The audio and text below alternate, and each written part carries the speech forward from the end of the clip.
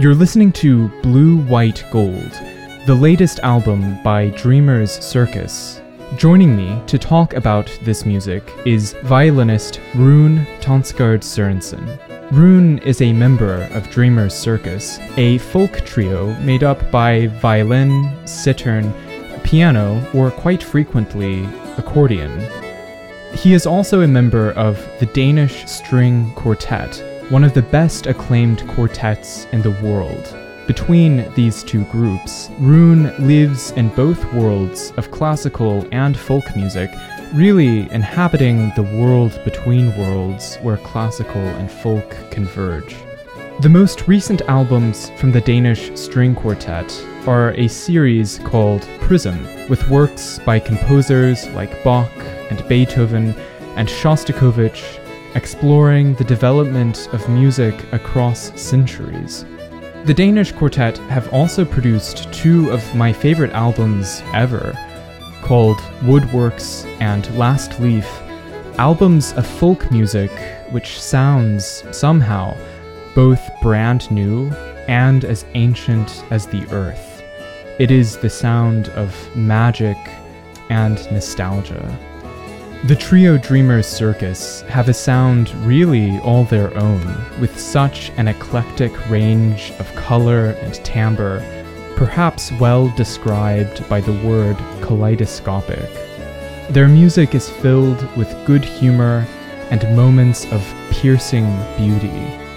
This is perfectly demonstrated in their latest album, Blue, White, Gold, and it's such a pleasure to sit down with Rune today to discuss it. I'm Justin Hall, and this is episode 19 of The Notion Club.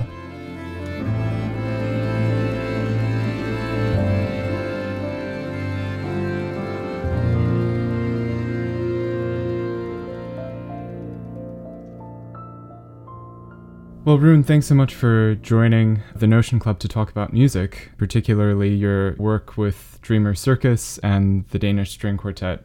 And of course, you just put out a new album with Dreamers Circus called Blue, White, Gold, which I've been listening to pretty much constantly for the past few months. It's a hauntingly beautiful album. And so there's so much to talk about in it. And as I mentioned to you, it would also be great to talk about sort of the contrast, you could say, between classical music and folk music. But first, maybe you could just give us some background of yourself with music. How did you first come to discover music, both classical and folk? And then I guess, how did you find musical companionship with both Danish Quartet and Dreamers Circus? You want the short or the long version? Oh. Yeah, either one. Either one. Well, so I guess that most kids are very influenced by their parents, and this was also the case for me. My mother is Danish, my father is from the Faroe Islands. None of them are musicians, but my father, he moved to Denmark in his early 30s, I think, to teach Faroese traditional dance. And there he met my mom, and they started dancing and singing these old traditional ballads from the Faroe Islands. During that time in Roskilde, the city where I grew up, the folk music was very much alive, and people really started digging into the tradition of the folk music in Denmark. And until then, there was hardly any people playing folk music in Denmark until late 70s and the 80s. And Roskilde was one of the areas, one of the cities where the music was flourishing, really. So I grew up in a city with a lot of folk music, and my parents, they brought me to all these events, dance evenings and like this.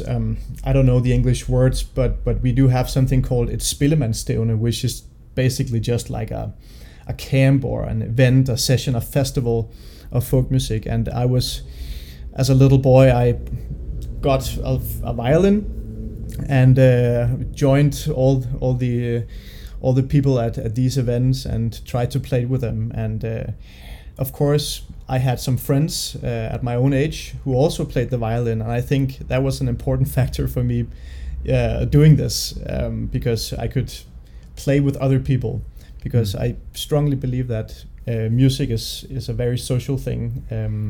And if I didn't have any companions, any colleagues, any friends to play with, I don't think I would have been a musician today. If it was only me practicing and alone in a practicing room, I couldn't live with that, I think. So the social aspect is really important, and the folk music is great for that. It's very inclusive. Everybody can join, no matter what level you're on, what age you have. So I like that a lot about the folk music. So I was joining as a little kid, and then I started also learning classical music via the Suzuki method. I got a teacher here in Denmark and started playing classical music. And I did that, I think, for 5 years. And then I was around maybe in my early teens when I met the guys from the quartet. And we met at a summer camp in Denmark, in the countryside, a place called Eskov, a school where every year, 1 week in the late summer, there's a camp for amateur musicians of all ages. I think it's 300 or 400 people there. And we met at the summer camp, and quickly we established some kind of relationship, both personally and also musically. Started playing together. We were going to the little library and bringing a lot of music to a room, and then we just started sight reading, basically. So it was very much focused on doing it for the love of music and for the fun of playing together. We didn't have any long-term plan at all at the time. It was not like a project, now we need to establish a professional string quartet. It was more like, we're good friends and it's nice to hang out. And so we did. Also, outside this summer camp, we started hanging out more in Copenhagen, where 3 of us lived at the time. We had like these evenings, parties, having our first beers together and just playing music. And it was awesome. It was just a celebration of friendship and music and being together. And then it developed, and we started getting some lessons from the chamber music professor in Copenhagen, Mr. Tim Frederiksen. And after that, that motivated us a lot, because we got some concerts, and we felt that what we did was something that people liked. We got some good experiences on stage, which was very important, I think, and invaluable experience, of course. So it just went from one step to the other, and suddenly we found ourselves in some competitions, and we're lucky to do well in those. And all of a sudden we had a professional string quartet, and that was while we were still studying at the Academy of Music. So at some point, actually, we decided to take 1 year off in the string quartet to focus on individual studies. And during that year, we got a new cellist, which is the cellist we're playing with now, a Norwegian guy called Fredrik. Yeah, so we've been together for 20 years now. And for Dreamers Circus, we met each other also at a festival in Copenhagen, basically in a jam session. I knew Ale a little bit, the citern player, from before, because I went to a lot of courses in southern Sweden where his parents were teaching folk music for kids. So I knew him from very early age. And then I think 10 years passed or something like that, and I met him again in this at a festival in Denmark, and he brought this new instrument of his, this citern, and he was so awesome, and I was just blown away by his playing. He was playing the violin before, by the way. But this new instrument was just so fantastic. So we decided first to form a little duo, and I went to Stockholm, where he was studying at the time, and we recorded some of his compositions. And the year after, we went to this festival in Copenhagen, and we were jamming in a dark room in the basement at like 2 a.m. or something like that. It was really late. And suddenly Nikolai, the pianist, enters the room and goes to the piano, and he asked if he could join, and yeah, sure, of course you can join. And and then we played for 3 more hours or something like that. Yeah. And on the way home, we just decided, let's make a trio instead of a duo. And that was the birth of Dreamers Circus. And since then, I remember, actually, it was quite funny, because I remember saying to them in the beginning that the quartet was for me the main priority. It remains to be today, but I said to them that I probably wouldn't have so much time to play with Dreamers Circus, because I was also the concertmaster of Copenhagen Phil at the time, and I was teaching a little bit, so I didn't really have that much time. But then things started to develop, and I quit the orchestra, and now this is my two main things that I do, quartet and Dreamers Circus. That was sort of the long story. And isn't Danish String Quartet, that's an inherited name? It is, yes, correct. So our teacher, Tim Fredriksen, his grandfather started the first Danish string quartet, or Danish quartet it was called, because it was actually a flute quartet. It was not a pure string quartet. But then his son again, Knud Frederiksen, took over the name. That was a string quartet. And then again, our teacher, who was Knud's son, had the third generation. And all of these quartets did really well internationally. And Tim, our teacher, he didn't have any kids who played stringed instruments.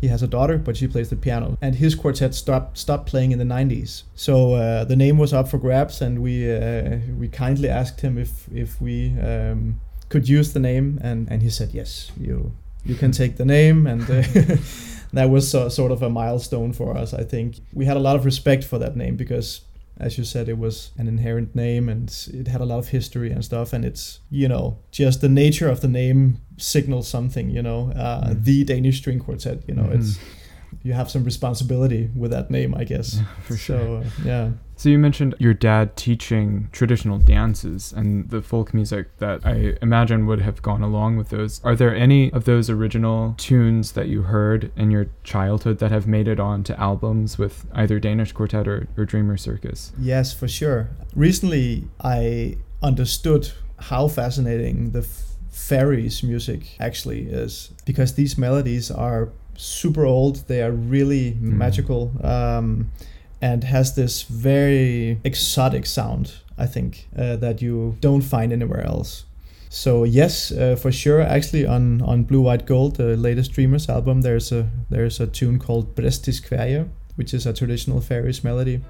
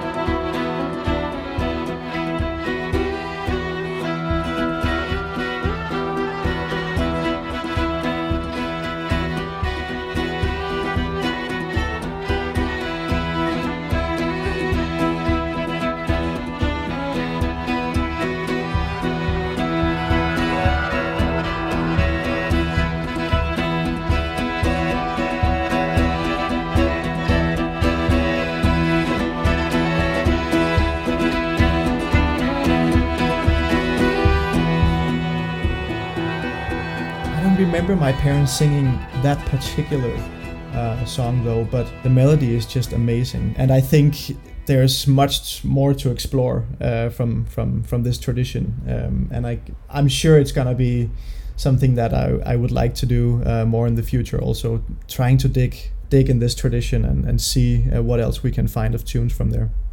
So it seems to me to be a fascinating cross-section between folk music and classical music, because, I can't really think of any other groups that bring all of the principles and techniques of classical music to folk music. So with both Danish String Quartet and Dreamers Circus, you bring all of the precision and attention to detail that you would to Beethoven or Debussy, for example, to these folk tunes, both in your performance of them, but also in your arrangements. So, for example, using great voice leading. And I think partly because of this, your music has such a compelling appeal to both classical musicians as well as non-musicians. So I have a lot of friends who are not classical musicians, and, they probably wouldn't listen to, Bartók string quartets, for example. Right. But they find Last Leaf and Woodworks and Dreamers Circus just completely compelling. And then I have colleagues who are professional chamber musicians, and they also find your folk music compelling and enthralling, and they actually play it themselves all the time. That's so nice. So what has been your approach to folk music and classical music? What's been your process with them? How have they converged, and how have they been different?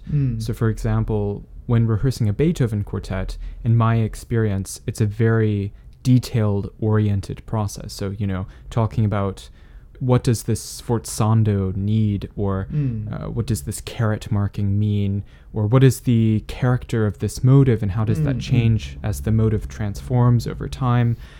In contrast to what I imagine would be a much freer process of composing and arranging folk tunes with both Danish and Dreamers. So what has been your process and your experience with these genres? Well, first of all, thank you. I'm glad to hear that people are enjoying the music. That's always nice. Well, it's a good question. I think that it has just come very naturally because we love both genres, first of all. And since I grew up with the folk music, I wanted to introduce it to the quartet, and we started just arranging a few pieces to play them as encores for concerts. By the way, Frederick the cellist also listened a lot to folk music when he was a teenager, and his dad had a huge collection of albums with Celtic music and bands from over there especially.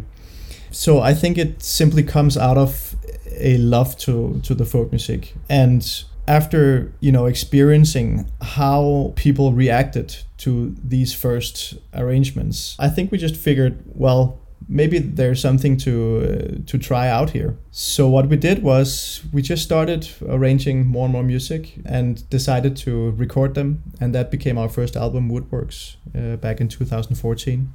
And the reception of that album was more than we would ever have hoped for. And of course, that was a very motivating thing for us. I think that we all bring something to the table in the process. We found out that the easiest thing was if one or two, mainly Frederick the cellist and I, did the groundwork of the arranging. And then we would bring it to the group, we were trying it out, then we adjust little things, of course, together. But we still bring the same attention to detail, I think, to the performances and how we play the music. And of course, through the experience we have from the classical music, you talked about Beethoven, talking about character and little phrases here and there. It's exactly the same things we're talking about in the folk music. You can say that these melodies are often quite simple. It's often just an A and a B part, 16 bars. So first of all, it's really important how you arrange these pieces and how do you make them work on a concert scene or stage, because the music was not intended for that purpose. So we need to try and create arrangements that are interesting to listen to at a concert. And then secondly, of course, also how we perform these arrangements. And, we have been playing together for so many years in the string quartet. So we know what sounds good and what works. And these simple melodies, I think it's all about finding the character of the tune, the soul of the melody, and trying to figure out what kind of story does this little tune wants to tell us. And that applies to both how we arrange it and how we perform it. So in many ways, I don't think there's a huge difference in how we approach Beethoven to a little polka from Denmark, because we treat it with the same amount of respect. And I think that's the key.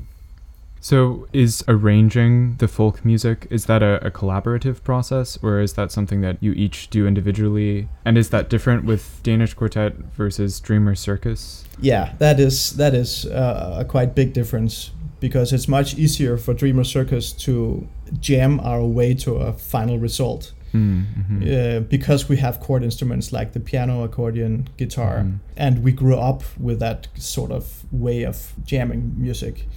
Whereas in a string quartet, you need to be a little bit more, I think you need to think a little bit about how you voice the different parts. It's when you don't have any particular chord instruments, you need to be a little bit more thorough in your arranging and put a little bit more effort into what does each part do and play to make it sound good in the end.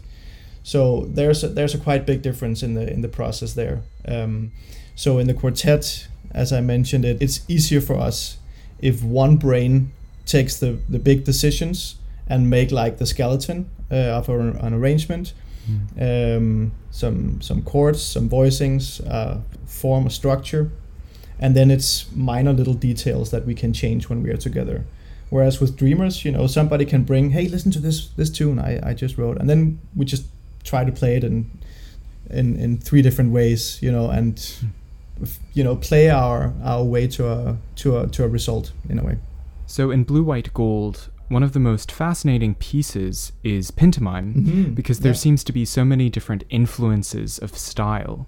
So of course there's obviously the traditional folk influence, but then there's definitely jazz.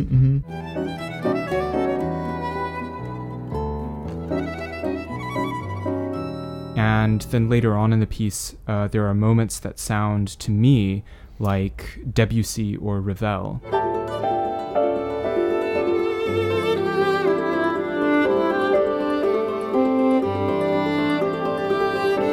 So what were the ideas behind this piece? Well, that was actually that was a piece Nikolai wrote, and that was one of the pieces that were, I think he asked Ale to play a pattern on his ukulele at some point, and Ale just improvised like a pattern of 4 chords, I think, and then we put it to the Dropbox folder. Nikolai was listening to this, and then he created the whole middle part, which is this like pentatonic sort of part in the middle.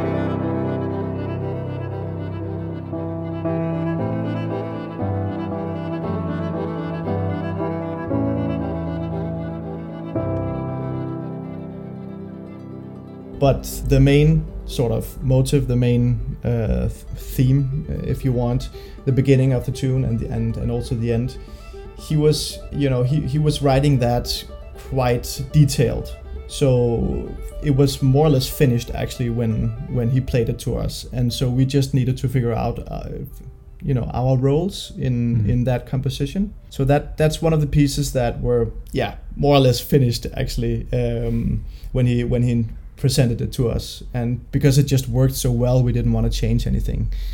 But you're right. I mean, to me it also sounds like 19th century Paris. Right. Like it has this sort of naive kind of puppet theater sound to it, almost. But definitely a lot of different influences. So is that something you do consciously, bringing in these, or is it developing organically from jam sessions? Yeah, most of it is developing it organically, I would say, yeah. There's also another tune called City Gardens, which was like it was basically made like, everybody put their ideas on the table. Ale, he made like, again, this pattern on his instrument, the cithern, put it to the Dropbox. Nikolai, he wrote a melody on top of that pattern. I had an idea for an intro with some, what's that called? Not an octave, but decime, in the violin that I thought sounded really amazing. And I introduced that idea, and then the others joined that. And then the melody, and so it was like very collaborative. Everybody brought their ideas to the table, and suddenly we had a tune. One piece from a previous album, Prelude to the Sun, is a really interesting example of the cross-section between Baroque, in this case, and because it's Bach's Partita, number 3, and then you sort of reinterpret the harmonies underneath it. Mm-hmm. So was that something that was also improvised for fun one day? Or? No, that was actually not so improvised. The story behind that is that I was awarded a prize actually from the Danish crown prince couple, and this prize was given with the motivation of actually mixing the two genres, folk music and classical. So I wanted to present something to them that showcased that, and I've always been very much in love with Bach's music, and I thought maybe this E major partita would actually sound good with the boys accompanying. So I actually made an arrangement, and we practiced that. Of course, we made again some adjustments, but I made the core arrangement, and we felt somehow that it was a little bit dangerous because the music is already the music is already perfect. Right. So why even do this? It's already perfect from Bach's hand, and do we need at all more instruments? Probably not. But we decided to go ahead and do it anyway. Also, maybe to show that I think most classical musicians were very inspired by folk music. I'm sure Bach also heard some folk music in his life, and many, many, many others. So maybe it's not so dangerous after all, to give your own to create your personal way of playing this music. But yeah, so we went down to Sydney. It was in Sydney Opera House, and we played the tune, and that since then it has been like one of the tunes that we played the most, I think. Yeah. Well, I mean, when you mentioned your father teaching dances, the first thing that I thought of was, the Bach cello suites, because it's all dance forms. So right. I think it's completely appropriate, and I think it's just a great tribute to Bach. Yeah. That's totally what it is, because we didn't want to destroy anything. We just hoped that we could add a personal kind of touch to his already perfect music. Yeah, right. So talking about your approach and process with these groups, how do you divide group responsibilities among each other in the groups, both Danish and Dreamers? What's the dynamic between each of you? And this could be both musically and also outside of rehearsal time. I think that most string quartets nowadays works as a modern democracy. So when we practice together, and musical decisions are of course taken together, and since we've been playing together for 20 years, we know each other so well. We have a very good relation, both personally and musically. So that's that. We know how to work together. We've found a way, I guess. And then there's the more business-oriented part of of the deal, and of course, we have different roles, and I think that is the best way of doing things, because everybody has their strengths and their weaknesses, which we try to utilize and use the best way. And Asbjørn, he is the mastermind, I would call him, the viola player, because he's just incredible at thinking big lines and future. He's in charge of all the repertoire planning and all the calendar stuff, which is extremely time consuming. And then Frederick and I, the cellist, and I, we do a lot of arranging, and Frederik, he has like a lot of things with the finances and stuff. It's a funny mix, because you actually, as in a string quartet, you mostly want to just think about making music and making art and creating beautiful music and great performances, but it is a business as well, and this is what we do, and we have to make money, and the environment is constantly changing. We don't make any money selling CDs anymore, hardly, as they did in the 80s and 90s. So it's busy, and you need to just play a lot of concerts, live on the road. That's how we make our money mostly. But now actually it's interesting, because during Corona, everything turned upside down, and everything got canceled for everyone, and it affects all parts of the food chain, not only us, but management, promoters, whatever, is affected by this. And I think it's a time for getting new ideas and thinking a little bit outside the box. And that's what we're trying to do now, trying to look into the future and see how could that look, and could we do something that secures us now if a situation like this should happen again, or if one of us suddenly cannot play, or let's see, but I think it's important to try constantly to think about new ideas and creative projects. So that's the time for that now, I guess. Yeah, right. I was going to ask about quarantine. So there's a piece in Blue, White, Gold called "The World Was Waiting," which I think is a pretty fitting nod to this past season.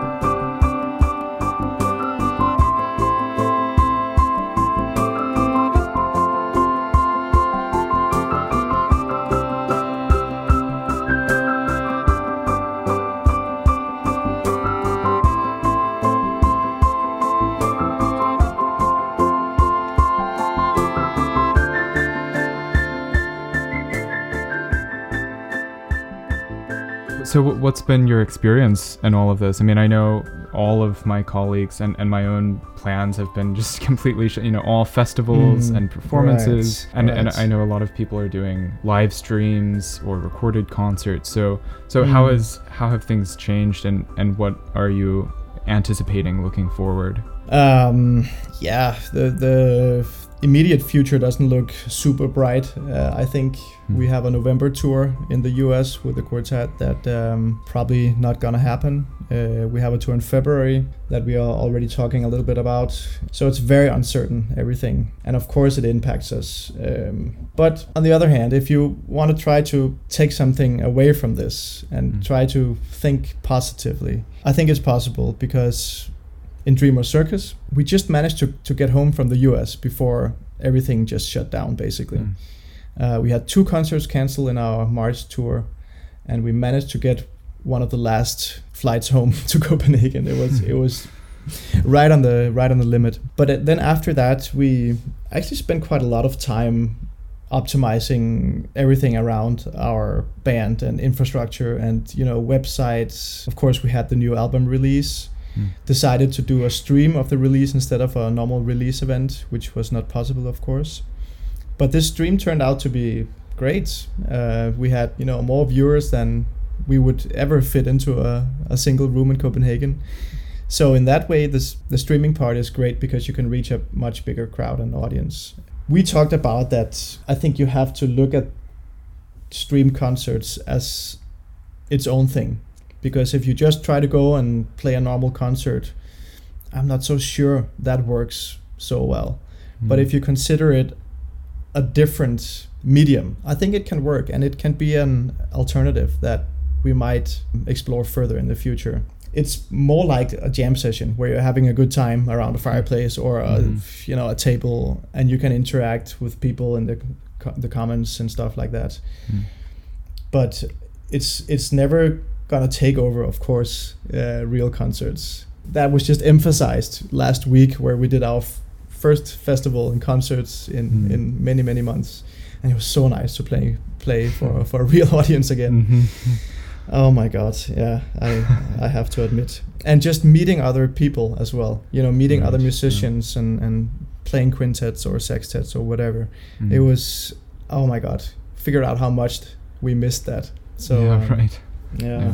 Yeah, there's no substitute for that. Right. I think quarantine has become kind of an oddly productive time, especially for recording artists. Yeah. Like I started this podcast because I didn't have any performances to do. Yeah, so, that's great. So have you been able to work on any new arranging projects or folk music like with Danish? Is there anything upcoming? Well, actually, in the end of last year, I was actually very stupid to say yes to rather big project, composing and writing music for a TV series here in Denmark. And at the time, it was an offer that I couldn't refuse because it was too good. But I actually didn't have the time for it. And then everything got canceled, and suddenly I had time for it. It was really crazy. So I have been spending quite a lot of time on that, and that is just now. I'm finishing the last 2 episodes now, and so that has been my saving grace, I think. But it's also tricky, for the groups, because suddenly all kindergartens, everything just shut down, and now there's 5 kids in the quartet and 5 in Dreamers Circus as well. So. There was a lot of childcare there that needed to be done and homeschooling and everything. So so right in that lockdown period, we didn't actually have that much time. But I think looking into the next couple of months, we will for sure have some meetings and we will try to develop some new projects and consider this time that we actually got suddenly to be a gift. Because when you're just touring all the time, it can be hard to for your brain to to compute everything. And I think everything is going to be fine, and for sure we'll have some upcoming albums and ideas in the future. So for the score for the television show, is that orchestra or is that also a chamber group? It's very string based, so I did most of it myself. It was quite fun because in the beginning I only had my violin here at home, and I started, just improvising some themes and motives and atmospheres, ideas, and they didn't really like that so much, and they wanted something deeper, and they were thinking more like cello bass because it's a quite dark series. It's a crime series, and then I borrowed a cello from a friend actually, and try to play that a little bit. Actually, it ended up being quite based on cello, cello bass. And when it needed to be a good cellist, of course, I hired a professional, the principal from the radio orchestra, to do the most important solos.